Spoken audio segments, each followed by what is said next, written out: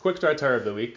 This week's Parsha, Parshas Mishpatim, starts off with the law of an Eved Ivri, that if a Jew is sold to another Jew as a slave by the Beis Din, because he stole but is unable to pay back, then he shall be a slave for 6 years, and in the 7th year he goes free.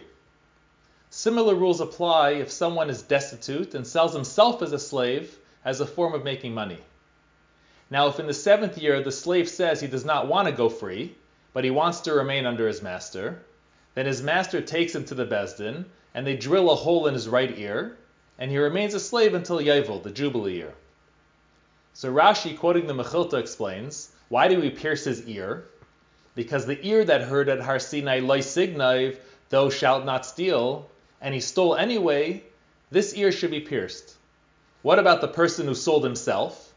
So the ear that heard, Ki li b'nei Yisrael avadim, that Hashem said that the Jews are the servants of God, and he went ahead and acquired another master for himself, this ear should be pierced.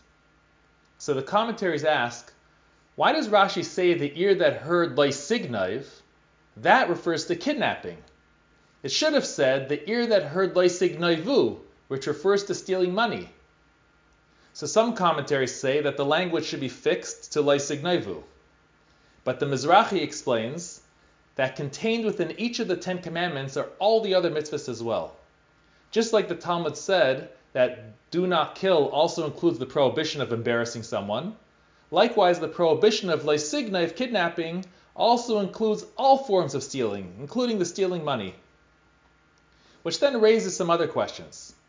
First of all, if the reason we pierce the Jewish slave's ear is because they violated these psukim that they heard, then why do we wait until after 6 years to pierce their ears? We should pierce them immediately upon being sold as a slave or upon being caught stealing.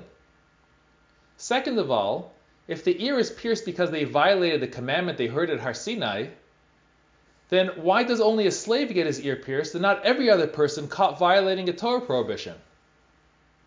So the Rebbe gives a beautiful insight. We always give people the benefit of the doubt.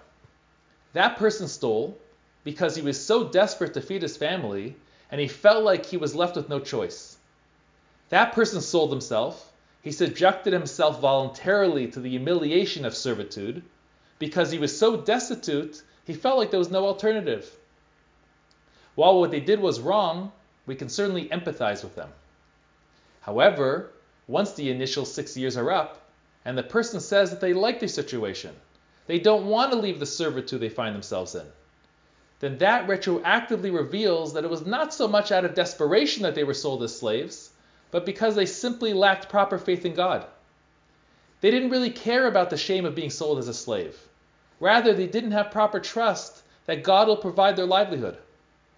It is because they so publicly and brazenly were willing to express their lack of shame and lack of faith, that's why specifically this mitzvah requires their ears to be pierced publicly as well. The takeaway for us is that often we find ourselves slaves to our business 6 days a week.